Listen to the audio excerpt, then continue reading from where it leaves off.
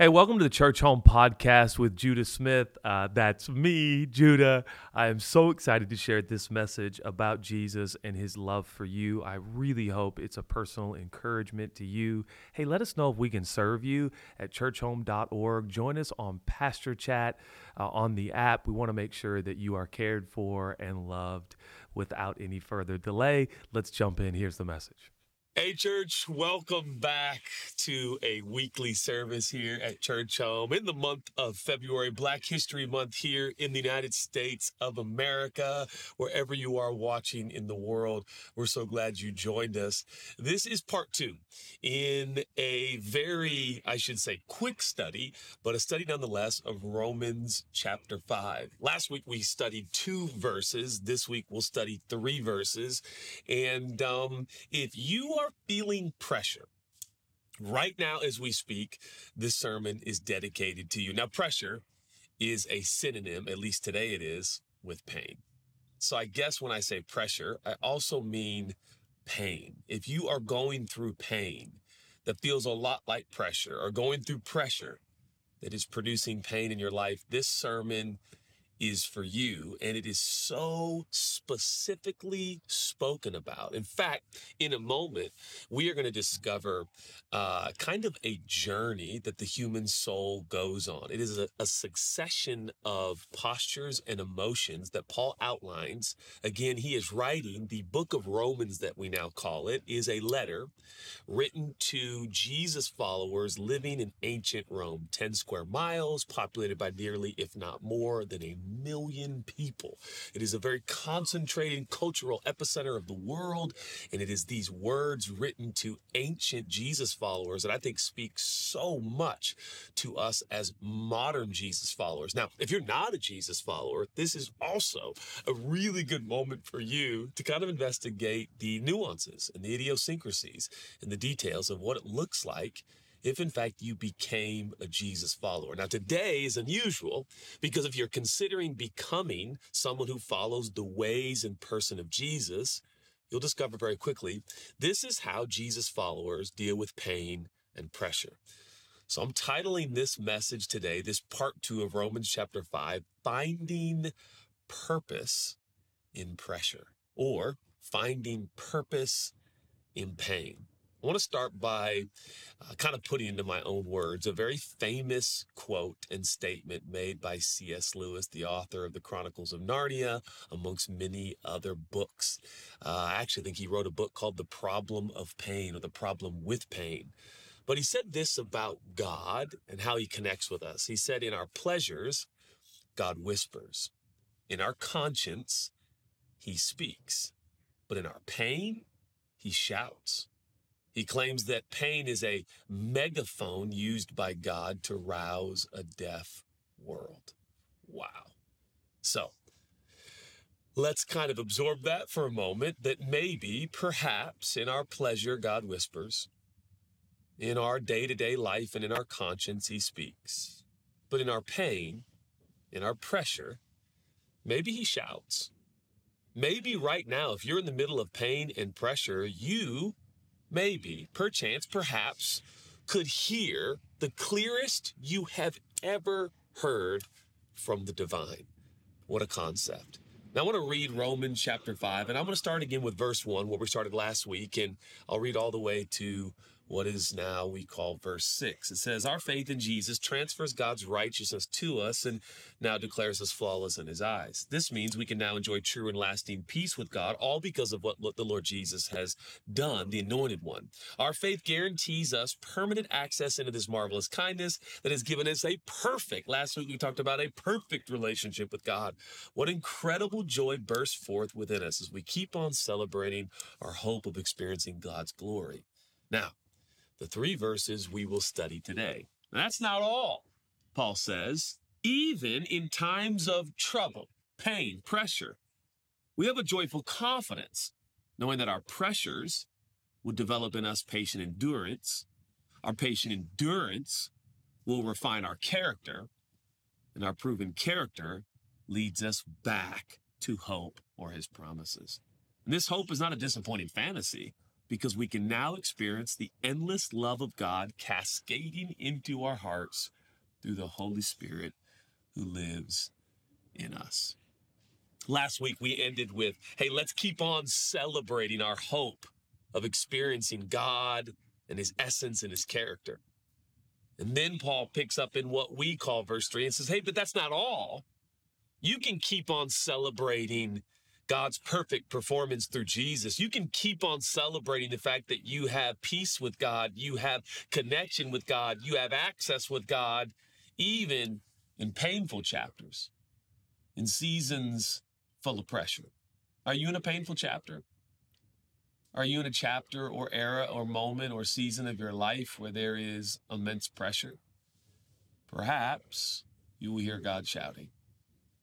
But Paul wants us to know, as he wanted ancient Jesus followers living in a highly concentrated cultural epicenter, he wanted them to know, hey, listen, even when times are tough. Now, if you know ancient Rome, there was diseases, there was outrageous sexual promiscuity. I haven't said promiscuity in a long time, but there was all kinds of orgies and parties and things, and there was diseases floating around and very incredible challenges through this densely populated ancient city with none of the modern means that you and I have today. So he say, listen, if there are diseases that spring out amongst you, if there's pain and pressure and problems, hey, you can continue on rejoicing.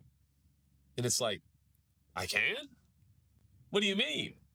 Now, I mean, I kind of shudder to start to think about like all the different ways Jesus followers have handled pain, sickness, disease, persecution, criticism, critique, loss, brokenness.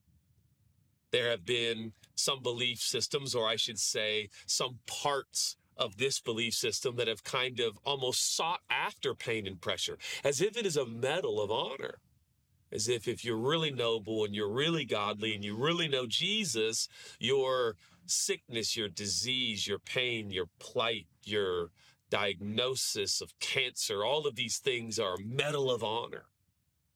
Well, I don't see Jesus in his earthly ministry inflicting anyone with disease. In fact, just the opposite. Jesus is constantly healing people of ailments and pains and problems and sicknesses and disease. Furthermore, he's aligning himself with the marginalized that were overlooked by the religious institution of his day.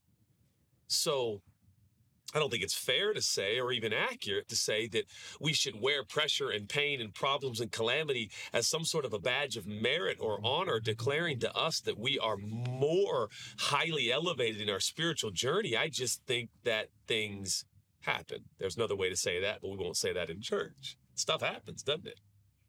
To the good people and the bad people. As if there are any, but I think we're all flawed and broken. But you know what I mean, give and it shall be given. And that whole reciprocity and the concept that if I open a door for a senior citizen, that maybe doors will open for me. And we think through these processes, but some of those are so natural. And the Bible says it rains on the just and the unjust. Translation, bad things happen to good people and good things happen to bad people. Welcome to planet Earth. So, setting aside for a moment that pain and problems and pressure are somehow a popular concept of nobility and morality. Let's set that over here, and let's just accept together for a moment that pain and pressures will come for whatever reason. Now, what will we do? Paul says, you can have joyful confidence. You can have joyful confidence. You can have joyful confidence. Have you lost a loved one? Have you got a diagnosis of disease in your body? Do you feel lonely? Do you feel isolated? Do you feel marginalized? Do you feel overlooked? Has war threatened the country you live in? Or has war come upon the part of the planet you're on? Have you lost more friends and loved ones than you can count? Has pressure and pain touched you in a way that you will never forget? I can only imagine those who are watching this moment. I can only imagine in this February 2024 what you're actually facing. In fact, the word pressure might not even begin to describe what you're facing right now. In fact, you might be insulted with how light and little the word pressure, the English word pressure, even begins to describe the depths of the ache and the loss and the disenfranchisement you feel as I speak right now. And yet, Paul says, you can have joyful confidence. Joyful confidence. How can I have joyful confidence? How can I have joyful confidence when my best friend passed? How can I have joyful confidence when shootings persist in this country? How can I have joyful confidence when injustice seems to be programmed and baked into a system that misrepresents your people group or you as an individual? How can I have joyful confidence? We'll talk about this progression because Paul goes on to say we can have a joyful confidence knowing what? Knowing that our pressures will develop patience and endurance. Patient endurance will refine our character, and proving character leads us back to hope. And this hope doesn't disappoint. Let's find some purpose in our pressure, in our pain today. Here's the progression as I have written out. Pressure teaches persistence. Persistence leads us to purging, and the purging reveals his promise. Let's go over that again, because this is the progression I'm going to do my best to describe in the original language. This is what happens. Pressure teaches persistence. Persistence leads us to a purging, a purifying of sorts. And that purifying suddenly reveals to us the extraordinary, extensive, and eternal promises of God. Let's start with the idea of trouble, pain. As we call it today, pressure. The Greek word for pressure, and again, I probably am not going to pronounce this correctly as I'm still struggling with my own English, but thlipsis. Thlipsis is used 45 times in the New Testament. It is this concept of pressure. It actually means to crush. In ancient times, people who were, how should I say, not model citizens of respective countries, they would crush them to death. Speaks of crushing, speaks of pressure. I don't mean to be odd, but I think sometimes we actually can feel this literal pressure in our chest. I believe in breathing techniques and breathing activities. I believe that your breath, breathe in 4 seconds, breathe out 4 seconds, that it can actually alleviate sometimes the pressure that we carry in our actual shoulders and neck and body. I've seen chiropractors and therapists and people who do body work, and they'll tell you like, whoa, you carry a lot of stress in your neck or your shoulders. And our bodies can manifest the pressures and stresses of our life. And I'm so grateful for Scripture because it acknowledges that. Say, listen, there's pressure in your life. There is a pressing on both sides of you. Maybe you feel family pressure, emotional pressure, moral pressure, spiritual pressure. Maybe you're watching this and you're like, man, I feel so much pressure to believe what you're saying, but I don't believe it. I feel so much pressure to be in the church. I feel so much pressure to be better and try harder. What do I do with this pressure? Well, you got to go back to verses 1 and 2. These are all connected.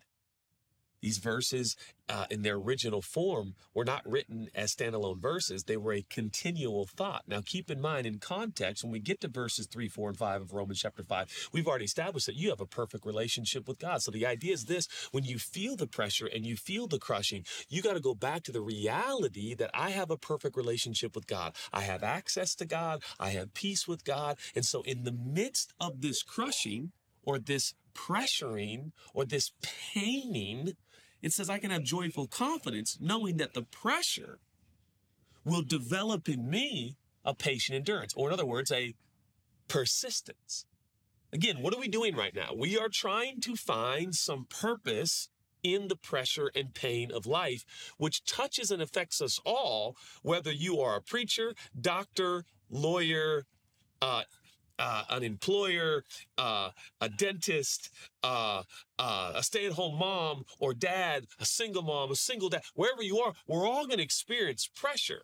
Even if you're the most generous person in the world or the most stingy person in the world, how are you going to find purpose in pressure? It's established in this idea that, hey, I got a perfect relationship with God. I still have haven and harbor with him. I can go to him. I have peace with him. We are unbroken in our connection and our relationship. And by the way, I am feeling this pressure, man. It does not promise that those who have a relationship with Jesus won't feel pressure. In fact, Paul seems to allude to the idea, which is wild to consider, that if you follow Jesus, you might feel more pressure than others, more pain than others.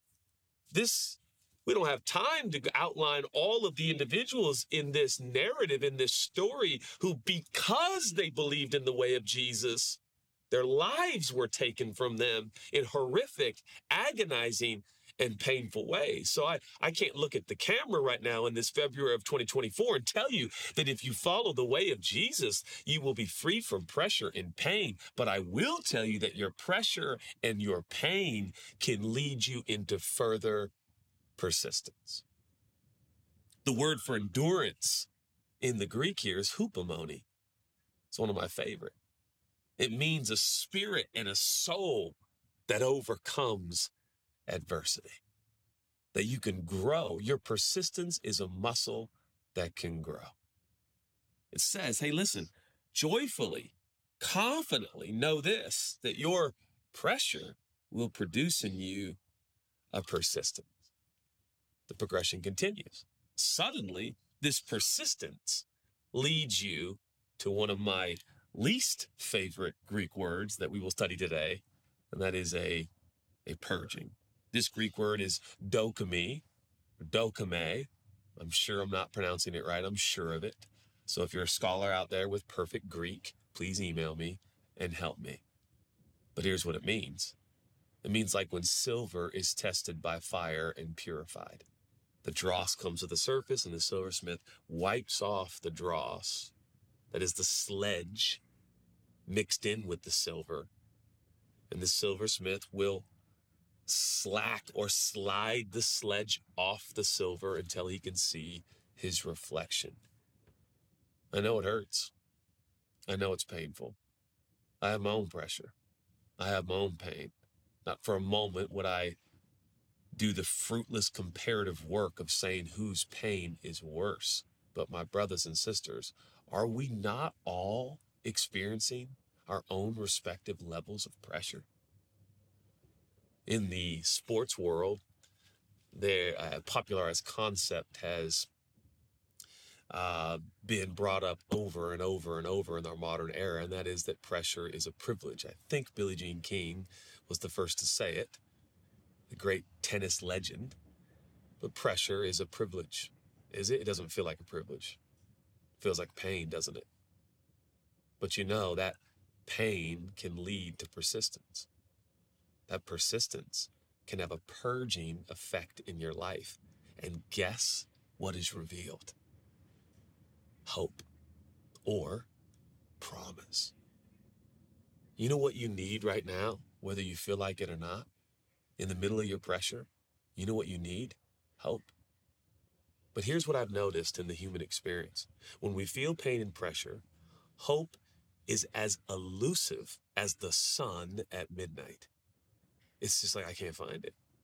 Hope for what? What is hope? It's the expectation of good. In fact, the Greek word for hope in the scripture is ellipse. Ellipse literally means this idea of hope, this word that's put here in Romans 5 for our adoration and admonition. It literally means to have the expectation of something grand and good that's about to happen to you. When you're in the midst of pain and pressure, the thing that is going to sustain you is not only his love and his grace and a perfect relationship, but this idea that this great, gregarious God is going to work this together for my good, and that in the near future, something grand and good might break out in the middle of my pain and pressure. Nothing in this life is going to bring my father back, who died after years of battling cancer. A cancer that ironically today in 2024 is absolutely treatable and curable. You mean to tell me that some 12 years later, after my dad was almost deteriorated, is the nicest word I can say, by cancer? I hate cancer. Now the doctors and the physicians tell me we could have treated it, but he's not coming back. That pain doesn't go away. But perhaps, even in loss, what can return to me again is an expectation of something good that God still has prepared for me. I call them promises. You know what stinks? I was going to say sucks, but that's probably too intense for sermonizing. You know what really stinks about pain? Is it works like an eclipse. And if I have noticed and learned anything in some nearly 3 decades of leadership and pastoral work that has been my honor, is that when pain settles in over someone's life, pressure settles in over someone's life, promises often get eclipsed.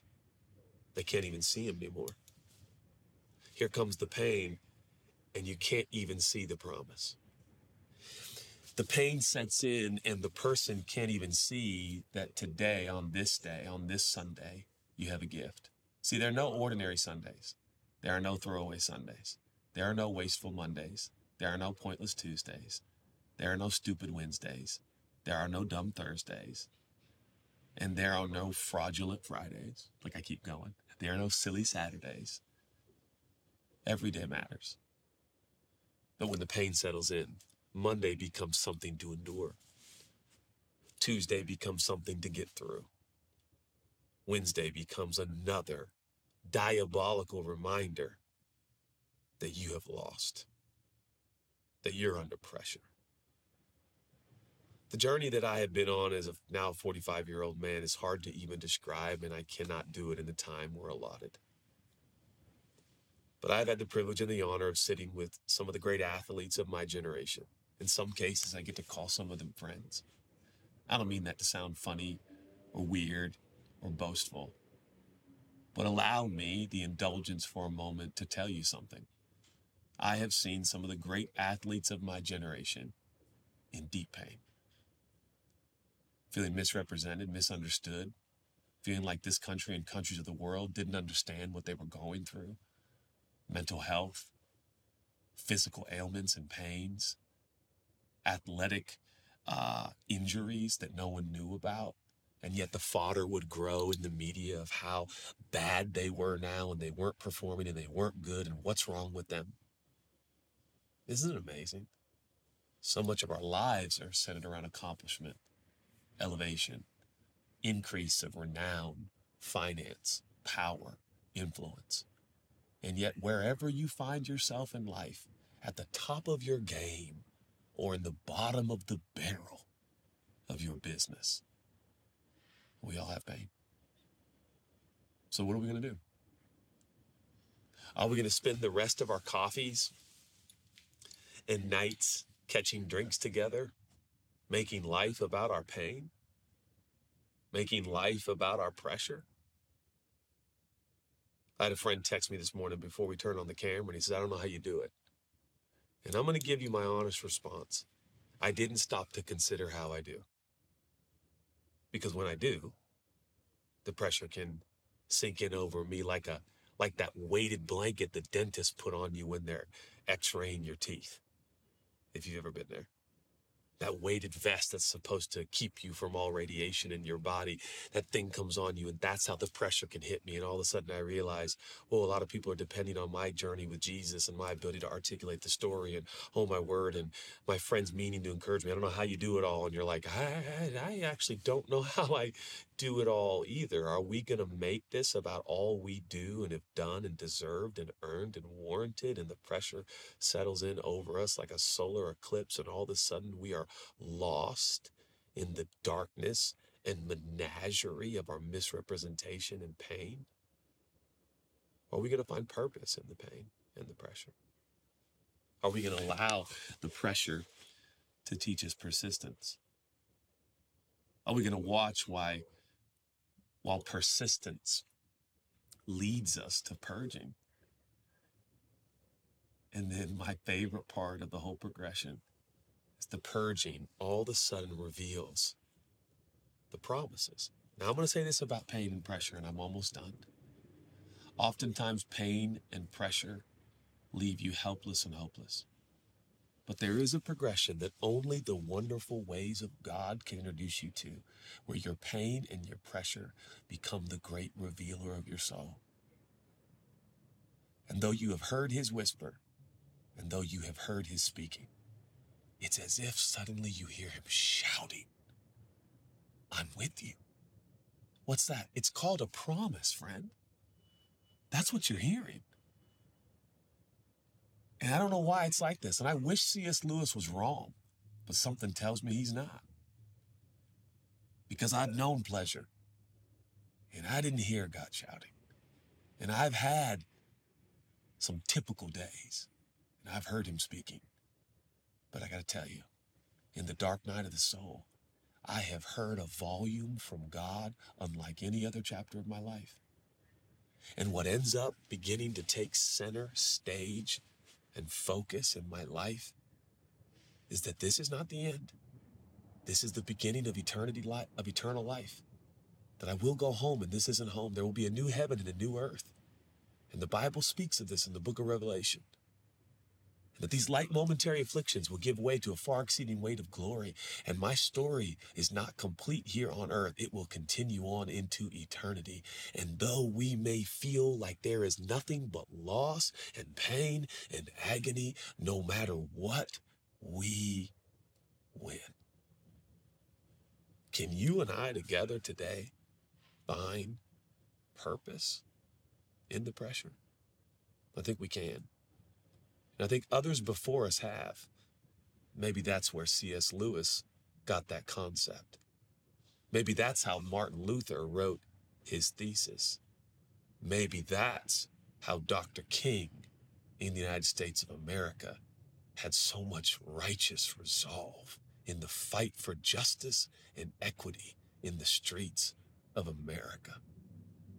Maybe, perhaps, Mother Teresa, in the middle of her pain and loss in Calcutta, saving and rescuing children in the garbage heaps of India. Maybe it's because there was a purging in her pain, and she saw the promises of God clearer than others did. I wonder if this pressure is a privilege. It kind of feels like it might be, right? That maybe, just maybe, you might see God like you've never seen him before. You might see his plan and his promise for your life like you've never seen it before. And I pray that you'll catch a glimpse, even a glimmer, of what eternity might be like for you. So that in the meanwhile, back here on earth, you might live to see another day. Get out of bed and have a sense of hope that perhaps on this Sunday and Monday and Tuesday, God has something great and good for you to receive and do. Simply put, this is the only way I have found purpose in my pain, purpose in my pressure. This is it. And lastly, I end by reading the conclusion of the scripture. And it says this: this hope is not a disappointing fantasy, verse 5 says, because we can now experience the endless love of God cascading into our hearts through the Holy Spirit who lives in us. I think one of the ways you know God is already turning your pain and pressure into purpose and promise is that even right now, you feel his overwhelming sense of love cascading into your soul because his Spirit lives inside of you. And so some onlookers might ask, how, oh, how have you lived another day? And I pray it will catch us by surprise because we'll be so preoccupied with God, his love, and his promises that fill every single new day. Let me pray. God, I thank you. I thank you for your promises. The hope that we have that there are no throwaway days, that every day is appointed and dictated and determined by you. Help us now to somehow get a glimpse of forever, eternity, while we are encased in linear time and space. Help us. We love you, oh wonderful God. And the same that you did for ancient Romans, living in a densely populated city, so you will help us today in our modern world, so many of us living in densely populated cities. Help us to find purpose in our pressure and our pain. If you're watching this broadcast right now, and in this February of 2024, you are in fact ready to receive the free gift of Jesus, I'm going to ask you to do that. You know what I'm about to say somehow, don't you? There's a God, he loves you, and he's already made a way for you to be forgiven forever. So if you receive it, then say it. I receive him. And so that's it. You're forgiven forever. You're his forever. You've taken your seat at the proverbial table of God's eternal family, and you will be there forever. I love you, friend. I pray you feel encouraged today. And remember, you are not alone in your pain. You are not alone in your pressure. We're in this together. Let us know if we can help you on Pastor Chat, and I'll see you next week as we continue our study of Romans chapter 5.